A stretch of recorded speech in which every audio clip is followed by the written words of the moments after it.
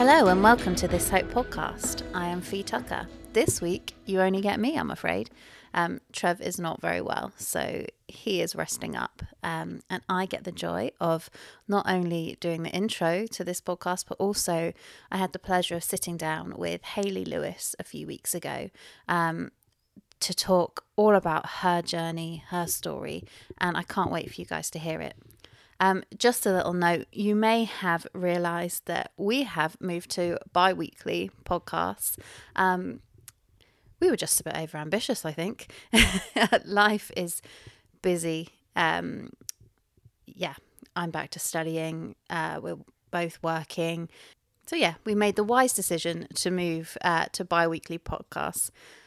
On an exciting note, we have some products coming soon.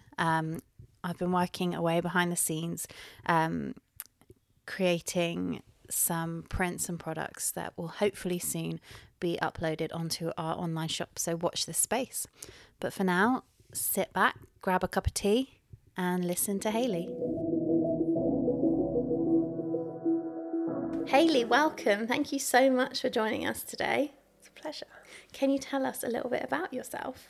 So I'm Hayley. I go to your church, although I'm at the evening congregation. I'm on the leadership there. I work for a Christian charity who support overseas Christian workers.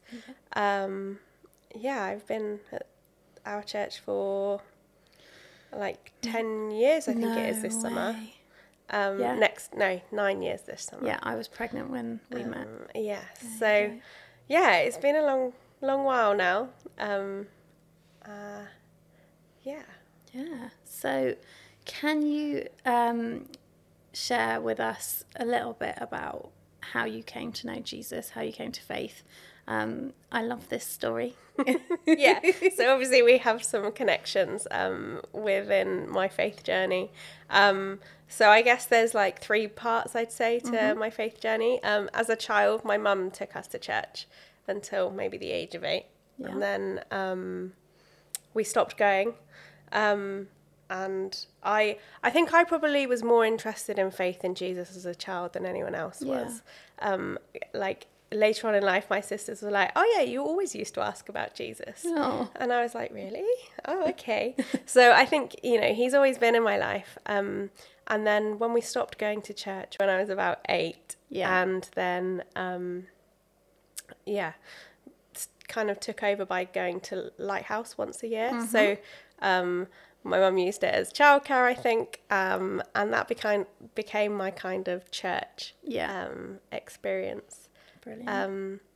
And that the fast forward when I was like 18, I changed which Lighthouse I did. So it went from doing one literally like, I don't know. Which one were you at before? I was at the Wickham one. Okay. And then moved to Hazelmere. So literally like a woods apart from in terms of the school sites these summer camps were on. In that time I met different people. So I met Trev at an interview for a job interview. Yes. So that was the first member of your family that I met. Yeah, but I was totally also unrelated. Working, completely unrelated. And this was like the summer before I moved Lighthouses as well. Yeah. And we connected in the interview about Lighthouse, and I was like, this is so cool. We both used it as a selling point for ourselves. Was that Christmas temps at John Lewis? Yes. Nice. So we both ended up working in the same department at John Lewis, saw each other like most weekends. But then I was doing a childcare course, my A-levels, at that time. So I was at college, and I was also working at a nursery, and I was working with Trev's mum. Yeah. Oh. And then that summer, I then obviously met you at Lighthouse with a bunch of other people at our church who, just really invited me into the church community. And I remember the Friday morning, the last morning of that week, hearing you talk, because they did like those little snippets of sharing in the morning. Quick little evangelistic talk to kick off the day for the leaders. Clearly it worked. Worth the effort. 100%. But I just remember you doing this talk on hope and hopelessness, and just really finding that it resonated with me. I was having a really tough time at home, and yeah, just hopelessness was the word that seemed to be the theme in my life at that time. I'd struggling at home. I'd moved from my mum's to my dad's. Like, there were rocky relationships with parents, as all teenagers have. But for me, mine felt exasperated, and it felt like they were the biggest issues in the world. And so that morning, I don't know. I came out of your talk and I just was crying a lot, and I bumped into the chair of Lighthouse Carol, bless her. Oh. And she just sat and listened and cared about what I had to say, and gave me this encounter that I had been craving, and invited me to church. She connected me with you, so I had a proper conversation with you, and you were like, oh, well, there's this at church and there's this. And I think a couple of weeks later, I braved actually going to church on the Sunday morning, and bumped into Jess comedy and Helen comedy at different times, and it just they were like, oh, come sit with us. I think bumping into them was really helpful for me going into church. And they invited me away with the church, like 3 weekends later. It was like you got stuck in so quickly. Yeah, so they'd invited me, but Trev's mum had also said a couple of weeks before this, you should come to this week away with the church. Like, you'd fit right in, it would be really good. And I brushed it off. And then when Jess and Helen both separately walked up to me, and one after another, without hearing it, were like, you should come with us. And my parents agreed to lend me some money so I could afford to go, and church were really helpful and encouraged me to go. And that was such a brave thing as well, because it was like you didn't really know hardly any of us. I remember turning up to the coach, and the whole youth group were like, who are you? Why are you here? Why are you coming with us? And I was like, I don't know, but I'm here, so let's go. I'm new.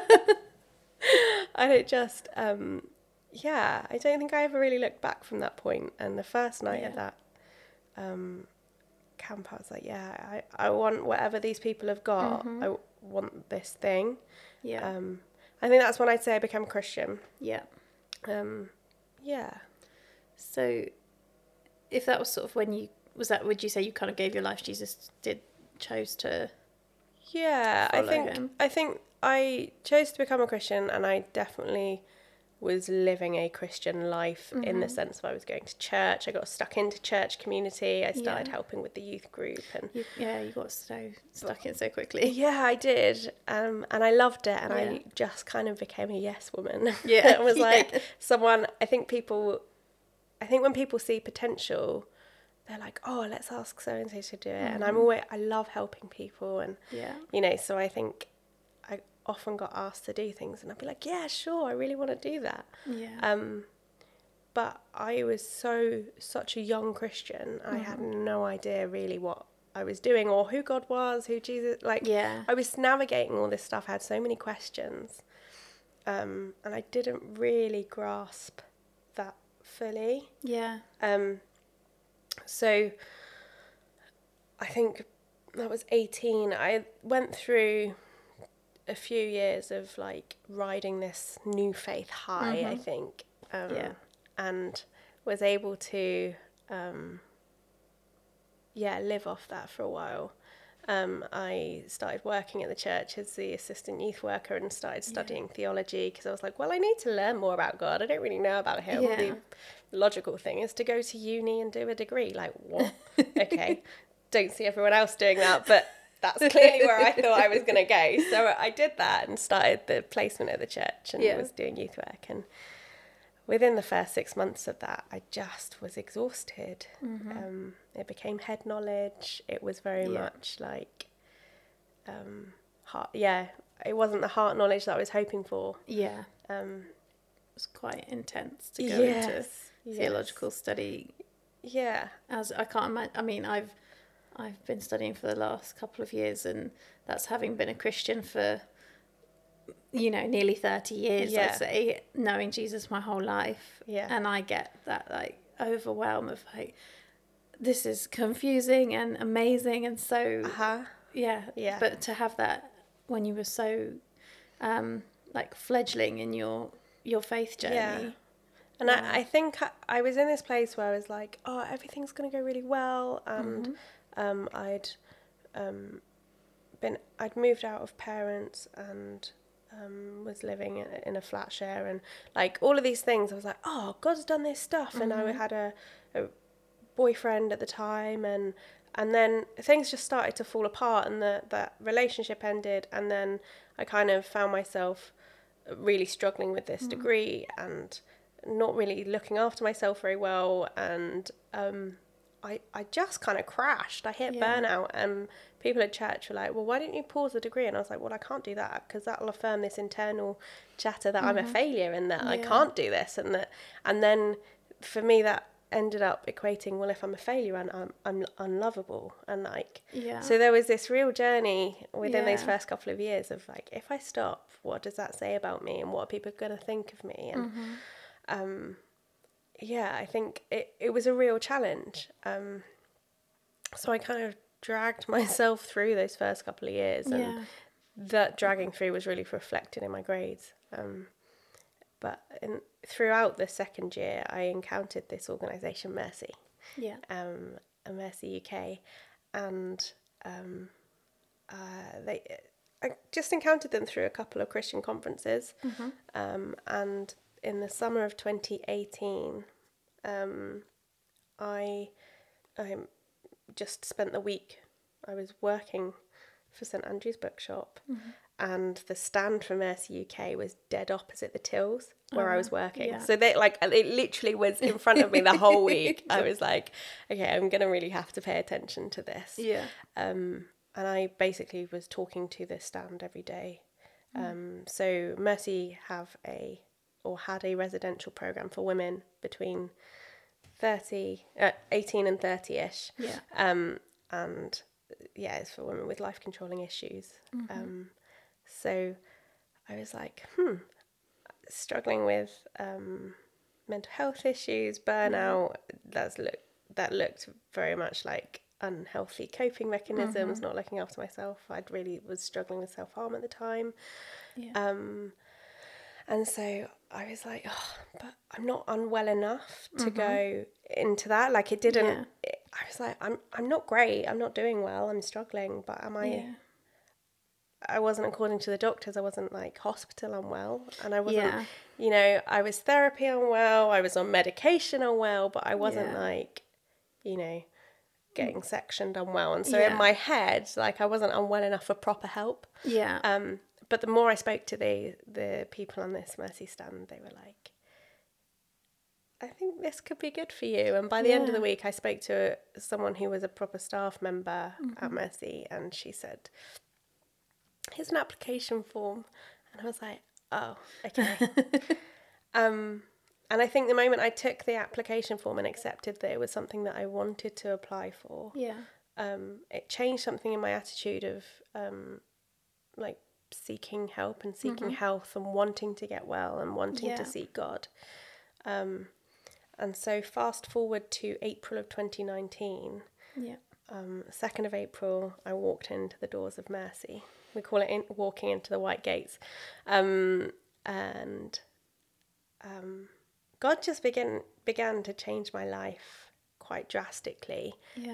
On the first day, he showed up through a guest speaker, a visitor we had, and she basically she's a prophet, and she said to me, I don't know if you've said this to yourself or to someone else, but you've said, if this doesn't work, I'll just go home. And I literally said that on the journey to Mercy. And I was like, okay, I'm listening. Because she had no way of knowing that. No one, I'd never met anyone in this room before. And I was like, this is really weird. What have God's I come calling to? you out right there.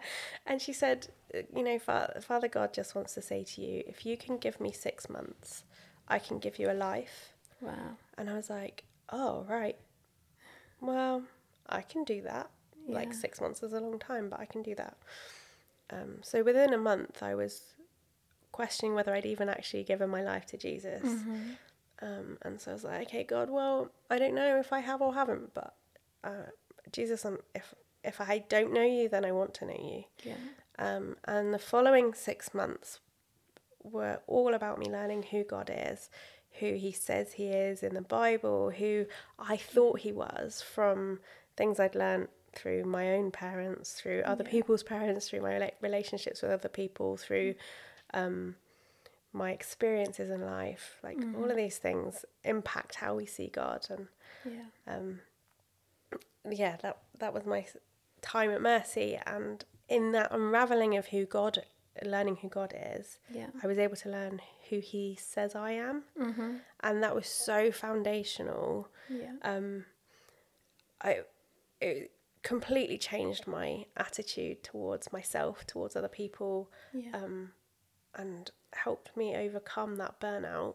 And I've been able to come back from that, having learnt tools to impact everyday life. And I've literally just finished the degree that I stopped to go to Mercy. So I did the final year of that part-time, whilst working full-time, and I'm still here, and I'm not completely mad. You did it. And I'd never have done that without God by my side, without having journeyed and unpacked all that stuff that I was carrying, all the stuff I believed about him. That was a long-winded way of sharing. Oh no, that's brilliant. But that's just, what really stood out to me was the fact that you needed to learn who God was to know who you are and who he says you are. Just thinking kind of with your life before you properly knew that, what were some of the lies, if you don't mind sharing, that you kind of believed about God or about yourself? I think one of the biggest lies that I believed about myself, and I still believe, it's still a journey of processing and making sure I don't believe that anymore, is this lie of like, I'm forgotten or like I'm not known. And I remember one time we had this, in the house at Mercy, you had the hatch, it literally was like a hatch door, like a barn door. You had the top half was open, the bottom half was closed. And when we received post, they'd put like a post list up at the end of the day, in the week. And it was always really exciting because, if you had post, it meant someone had sent you something exciting. Or probably, you also got all sorts of rubbish through for you as well. I'm like, how do we get junk mail when we're here for 6 months? But you did, or boring posts at least. And I just remember, I think I'd gone through a few days or a week where I hadn't got post, and I just felt so forgotten. And I went to the hatch really upset about it, and they were like, what is going on? Like, why is it so hurtful? Why does it upset you so much that you haven't got post? And I just remember being like, I just feel like everyone's forgotten me. Like I'm not in their peripheral, so therefore they don't know. And it was not the case at all. Like I know my family loved me. I know my friends loved me. Like I was so blessed through that time by the people that wrote to me and contacted me and let me know that they hadn't forgotten me. And yet there was still this underlying, like, I am forgotten lie. And so that's been a real process of learning, like, I am known by God, I am loved by God, I am cherished, and I'm not forgotten. Like, plain and simply, I'm not forgotten. I think so powerful. Trev and I were talking about Psalm 139, an episode of, I don't know, in relation to when this is out, I have no idea when it was. I just listened to that this morning, actually. Oh, nice. And that's one of the things for me that's so significant. It's like, God knows me. All the good, all the bad, all the stuff that I don't even know. And yet he also created the whole universe, and he, can measure, what was it say, measure off the heavens with the breadth of his hand and hold the oceans. And you're like, wow, like that kind of that sort of juxtaposition of how big he is and how small I am, and yet how he knows me.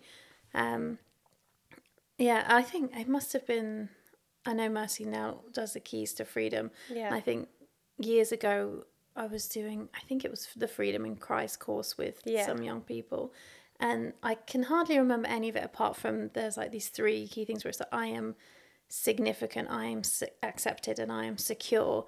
And when you think about the things that we wrestle with and the storms of like mental health or struggling with self-worth, or so much of it boils down to like, I need to feel significant to people. And if I don't know to get that from God, then I'm going to seek it in other things, in social media and, other people's acceptance, all this stuff. And that kind of needing to be known. And it's one of those intrinsic human things. Yeah. We were created to be known by God, and he knows us. Yeah. But if we don't know that, where are we searching for it? And it is such a process. Yeah. And that's what I love about your story, saying that I came to faith at that point, but it's a journey. Yeah. I think so many times people don't expect, like, you come to know God and everything switches. Ta-da! Yeah, it's magic. I am a whole person, and it's such a journey of wholeness. And I was having a chat with my sister about this the other day, about how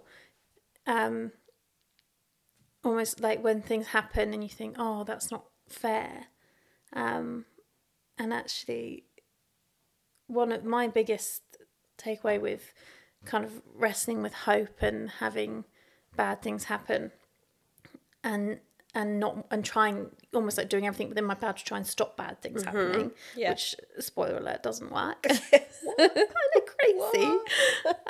Is that how can we be okay with the fact that things aren't fair, that things, and if you have this expectation that knowing Jesus is gonna make everything plain sailing, then you really are setting yourself up for really hard falling. You see why people would lose faith if that's the expectation. Yeah. My goodness. Because he says, doesn't he? He says, you will, in this world, you will have trials. And it's like, well, okay, well, Jesus, if you're telling me that I'm still going to have trials and still have things to journey through, and I'm still going to suffer, and I'm still going to get ill or have mental health issues, or, my friends are still going to struggle or not know you, not come to faith. I have friends who are really struggling with mental illness, and it's just like, well, what is the point then? And it's like, oh, if I journey it with you, I have peace, I have hope that there is something more to this world, because actually it's all those things exist with or without Jesus. And it's like, well, would I rather go through life knowing that there's suffering, difficulty, darkness, and do that on my own, trying to make sense of it all? Or would I rather do that with a God who provides hope of more, hope of lightness and brightness? I know which one I choose. Yeah, absolutely. And that's exactly what this hope is all about, is that kind of, actually, I couldn't ever deal with the fact when I was struggling, and people are really nice and kind and supportive, but if they go, oh, here's a Bible verse about do not worry, or here's this or that, and I was like, oh, I couldn't, it didn't impact, because although it's biblical, like it's in the scriptures, but it was like, it took me so long to wrestle with the fact that, oh, bad things still are going to happen, and there's still a lot around that's bleak, and there is lots that you could worry about and do worry about, but that's not what hope is about. It's crazy. I think there's something, people have the best of intentions when you struggle with mental health issues as well, because I know that a few people have mentioned that mental health issues in some of your previous episodes, and we are all becoming more aware of how to look after our mental health, and when we are unwell or when we're healthy, like to manage and navigate that, and treating it like we would our physical health. And I think that's so important. But I think the church is also still in a really early learning phase where we don't quite know how to cope when someone has real mental health issues and actually have mental illness. I think there's a distinguished difference between the two, and I think as a church we're still learning how to navigate that. And offering those kind of do not worry about tomorrow, for today has enough worries of its own. Those, it's great in theory, but what's the application of that? How does that help me when when I'm in this pit, when I feel like I don't want tomorrow, actually. I'm not worrying about tomorrow. I am worried about today. And I don't want tomorrow. I don't want today. How do I reconcile that with this hope that you're telling me I have? So I think as a church community, we have a long way to go, and I think we're getting there. And one of the things Mercy do is empower training, they call it, and it's free. You can check it out on their website. Yes. They do a training for church leadership on how to respond to people with mental health issues and mental illnesses, and how to respond well. Because you can do damage with the best of intentions. I know that's been my experience at points. Having gone your own journey so far and having been through Mercy, has the way you respond to people changed? Like if someone were to come to you, a friend, and say, I'm really struggling with this, how do you now respond to them, having been through your journey? I'd like to think so. I definitely don't always get it right. None of us do. No, there are definitely times I'm like, I could have dealt with that so much better. I think I have more time. And I think I try not to fool myself that I understand. Because there are times when my friend's telling me something or sharing something with me, and I'm like, oh, Hayley, you were in this place. And actually, I have to check myself, because even if the feelings we're describing are the same, and we're talking about the same emotions, the cause of them, the response, the physical response, the emotional, it's all completely different. And I think that's one of my biggest things, is I try to understand that even if I have a recollection of a similar feeling, or a recollection of a similar place, it's different. So I don't have the answers, even if I think I might like to. And just stopping and listening and being is far more helpful than trying to wave a magic wand and fix it, because everyone knows that you don't have a wand. Some of the most powerful times when I was struggling were the times when I could just turn up at someone's house and know that even if they weren't there, I was okay to be there. They gave me a key to their house, and I had this code with my friend. If I rang her once, it was just for a chit chat.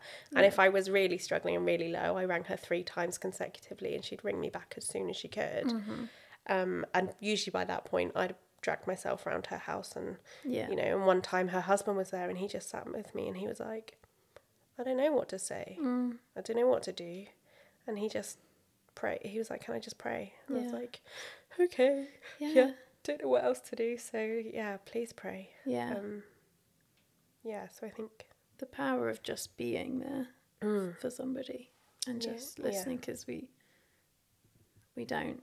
And that was what was interesting when you were telling the beginning of your story earlier, was you saying Carol, our lovely Carol, who was the chair of Lighthouse at the time, she just listened to you. You said something about she gave you something you needed that you hadn't had, just to listen to everything you had on your heart at that point. And I think if you following through, even that lie I believed, that I am forgotten, actually all I wanted in that was to know that I am known. And you can see that throughout, to be known. And I didn't want anyone to wave a wand and fix me. I wanted to know that I was acceptable as I was. And so in trying to fix someone else, it's well, why do you need to fix me actually? Am I not okay as I am, even in my brokenness? And I think Jesus is really good at coming alongside people. I'm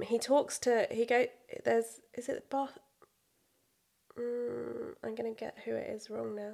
That's all right. There's a Bible verse that talks about, or a passage that talks about him seeing a blind man, and he basically says, how can I help you? What do you want from me? Yes, he asked him, And, this guy's blind on the street begging. Yeah, and it's like, isn't it obvious? Yeah, Jesus? I could walk up to you and go, let me heal you. It's like, Yeah. actually, how can I help you? He might have had another physical need that he wanted met. Yeah. Maybe some people aren't ready to be healed. Yeah. Some people aren't, it's too painful to come out of that place yet. And so there's something really powerful about saying, what can I do for you? How can I help you? And if the answer is actually just pray, or, actually there isn't anything, please just continue to be my friend, or just knowing you're there is enough, then that's it. That's all there is to it. Yeah. I think we've had, with a friend who recently experienced a loss, I just said to them, like, I'm going to text you every day. You don't have to respond. There's no pressure, but know that I will repeatedly text you just so that you know you're not on your own. Yeah. Because sometimes people need space and they need that, but also they... Yeah. I was like, I'm not having you not think you've got someone there. Yeah. Yeah, because especially I felt when you have like depression, maybe, or like negative thought patterns, that it's easy to think that, kind of lean into the lies that, oh well, nobody's sending me posts, or nobody's in this, and that means X, Y, Z, and it's nice to model Jesus in that way, even if it's just a slightly annoying text message. But it's something, isn't it? Yeah. And that's the main thing, I think. Knowing that there's someone there. Because reaching out can be the difficult thing as well, can't it? If you are in a hard place. So reaching out to people is always good. Yeah. How have you've always been a caring, loving person. I've known you since that 9 years ago in the field, having a chat at Lighthouse, and you've always, as you say, you've always said yes. You've pitched in and helped and everything, but since your journey through Mercy and your journey with mental health, have you found that God has changed your heart for people, or your kind of what you might call like your ministry? So based on what I know, Trev was listening to a talk from Mercy about like you go through something and then you help through. Has that been your experience? Yes and no. I think since kind of doing life post Mercy, it's kind of like a pre-post Mercy we talk about. I think I've learned a lot about myself and what I can do. I still love helping people and caring for people, and whatever shape and form that looks like. I think I'm better at putting boundaries around that and saying no to things. Like I've just had a season where I've stepped out of serving at church so I could finish off my degree, because I was like, actually, this is going to take up a lot of brain power. And so I'm just navigating, like, checking in with God, like, okay, well, as I'm looking at returning, what does that look like? How do you want me to serve you and your people and your community and your church? Just beginning to explore what that looks like. I think one of the biggest things has been trying to help make sure our church is equipped to respond to people well. So one of the things I really encouraged and with the help and permission of church leadership was getting Keys to Freedom, Mercy's 8-week version of the residential program, rolled out through church. So we're looking at, we've done a few groups now, and looking at how we can roll that out to the church as an ongoing basis. And making sure we have people who are trained up who would like to be able to lead a group like that as well, or one-to-one support people through doing Keys to Freedom, which Yeah. I'm so passionate about, because actually what I did as a residential program, Mercy don't do anymore, but you also had to be at a certain stage of life, and they were restricted in how they could help people. And so Keys was their way of reaching people who couldn't leave home, couldn't drop everything for 6 months to 6 to 12 months, who weren't, you know, if you're a man or you're out of it altogether, like even if you're in the right life stage, there was no way you were going to go to the residential program, because it was just for women. So Keys is a brilliant way of supporting people and helping them navigate, you know, what does it look like to process the stuff that we all carry, whether it's obvious things, we all have behaviours that we use to manage and cope with life, whether we watch TV all day, or whether we, not all day, but you know, come home and the first thing we do when we come home is put the telly on. If I didn't have kids, I would quite easily watch TV all day. I'm off work this week, and I was like, this morning I had to be really, really conscious not to just come downstairs and put the telly on. And I was like, okay, now I'm gonna do something more helpful with my time. But it's so easy to just do things without thinking about it, and before we know it, it kind of becomes like numbing behaviors, or you know, we all self-medicate in some way, whether it's healthy or unhealthy behaviors. Some people over-exercise, some people manage their food to excessive points, or don't manage their food. I'm a comfort eater for sure, I know that. You know, so I always know when I'm having a bit of a rough time or I'm stressed, because my management of how I eat and my nutrition just goes out the window. So I think bringing Keys into church has been a real it's been a bit of a baby of mine. And what you've just described about, even for me, and I've kind of worked through a lot of my stuff, but as you say, it's a process, and I definitely think, I like the way you're talking about, I need to do that. I would love to live a life that I'm more conscious of these like numbing behaviors or my coping mechanisms, or food, like you know, there's so much in that I'm just sitting here thinking, I need that. I would love a life that looks like that, because I've done a lot of kind of, for one of, like secular therapy, which has helped me so much. But it doesn't mean I'm necessarily always approaching things from a really biblical perspective. And I think what I love about Keys is because I did like Healthy Minds, and they do CBT, and I was like, this is all brilliant, but where is God in this? Like CBT is cognitive behavioral therapy, so the clue is in the title, like you're managing a behavior, and you're never getting to the root cause of stuff. Whereas Keys talks about the behaviors and acknowledging those behaviors, but also acknowledging that they are a sign or a symptom of something else. So if you just learn to cut off a behavior, say you've got an addiction, or you know, if you just go in, like you've got an addiction to alcohol, or if you go in and just say, I'm going to stop drinking, it's gonna, you know, if you replace it in like, well, I'm going to start running, you're going to end up running every day and all the time, every time you think you need a drink. Like, and that's oversimplifying it, but you'll replace the behaviour with something else, or you might be okay for a bit and then it'll crop up somewhere else as something else. So Keys looks at the root of those behaviours. So why do you need that behaviour to help make you feel better, or to numb, or to why is it you feel that way? And so often it will come back to like feelings of worthlessness, abandonment, rejection. Like they're all really common. We all have them to some degree, and they're caused by people, because people are broken, and we hurt each other, and we don't realise it often, and you know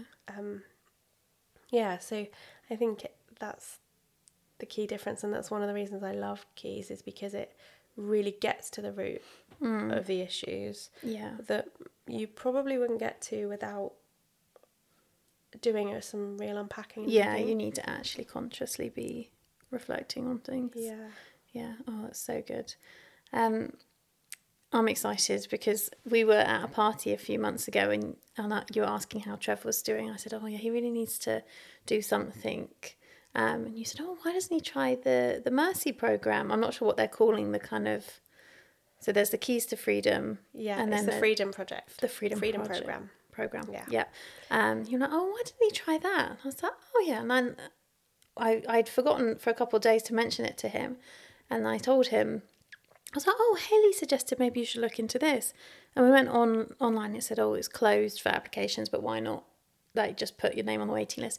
Did that. Within a couple of days, they phoned saying, oh, we're just about to open up and you're on the list and we'll send you an application. Anyway, fast forward and he's got onto it. Oh, amazing. I can't remember if I told you that. I don't know. No, I knew he was in the process. Yeah, we only found out a few days ago that he actually got onto the program. So yeah, as a direct link of what your kind of story, he kind of went for it and is going to start that process, which we know it's going to be an intense journey for him. Yeah. But as you say, it's like he needs to have the opportunity to dig deeper and get to the root of some stuff. So yeah, and then we are big fans of Mercy here, and can't wait to see what God's going to do for his life as well. From having the kind of your testimony and your story has really helped kind of propel him into that stage of his own journey, which is so good. Yeah. Just to end, we've asked a couple of people this before. Is there any like particular scripture or song or something that really God used to speak to you as you were struggling with any kind of storms? Oh, so many. Just give a little recommendation to people listening. I think what felt like a real foundational scripture whilst I was in the kind of depths of my healing journey at Mercy was I was reading Deuteronomy randomly, and I don't know why, but I stumbled across this scripture. I'm going to get the reference wrong. I think it's Deuteronomy 33:27 or something. And it says, there is no one like the God of Jeshurun who rides on the clouds to rescue, something along those lines. And I just had this image of God like literally surfing through the clouds. Amazing. Like the sound of me going, God, I need you. Yeah. Just this like image of him just going, I'm coming, oh, wow. and like racing to come and get me, to help me, to save me. Yeah. And it just had this huge impact on me because it was just like I say help and he comes. Yeah. There was no, it just felt like I was saying, there's no question of, in a minute, or, and as I'm not a parent, but I have nieces and nephews, and I have friends with children, and children so often will be like, oh, start chatting away, and you're like, oh, just give me 1 second, I want to give you my attention, but just I just need to finish this, so I'm just talking to whoever, but with God it's just I'm on my way, and he has the capacity to do that, and it blows my brain. Yeah. Amazing. Hayley, thank you so much for coming and sharing with us today. You are an incredible person. We love you so much. Oh, it's been fun. Yeah, and thank you so much. So that was Hayley Lewis. I just want to say again, thank you, Hayley, so much for coming on. It was just such a life-giving conversation. We will link everything that she referred to below in the show notes. For more information on Mercy, do check out their website. We are massive advocates of this organisation. They do such amazing work. If you would like to support the podcast, we would love it if you could follow the podcast on your platform, rate, review. And if you think that this would bless somebody else, why not share an episode or two with somebody? You can also buy us a coffee at the link in the show notes. There is no pressure to do this, but it just helps us to feed money back into equipment and different things and resources we can then put back into the podcast. We hope that you have a great week, and we will see you on the next one. you.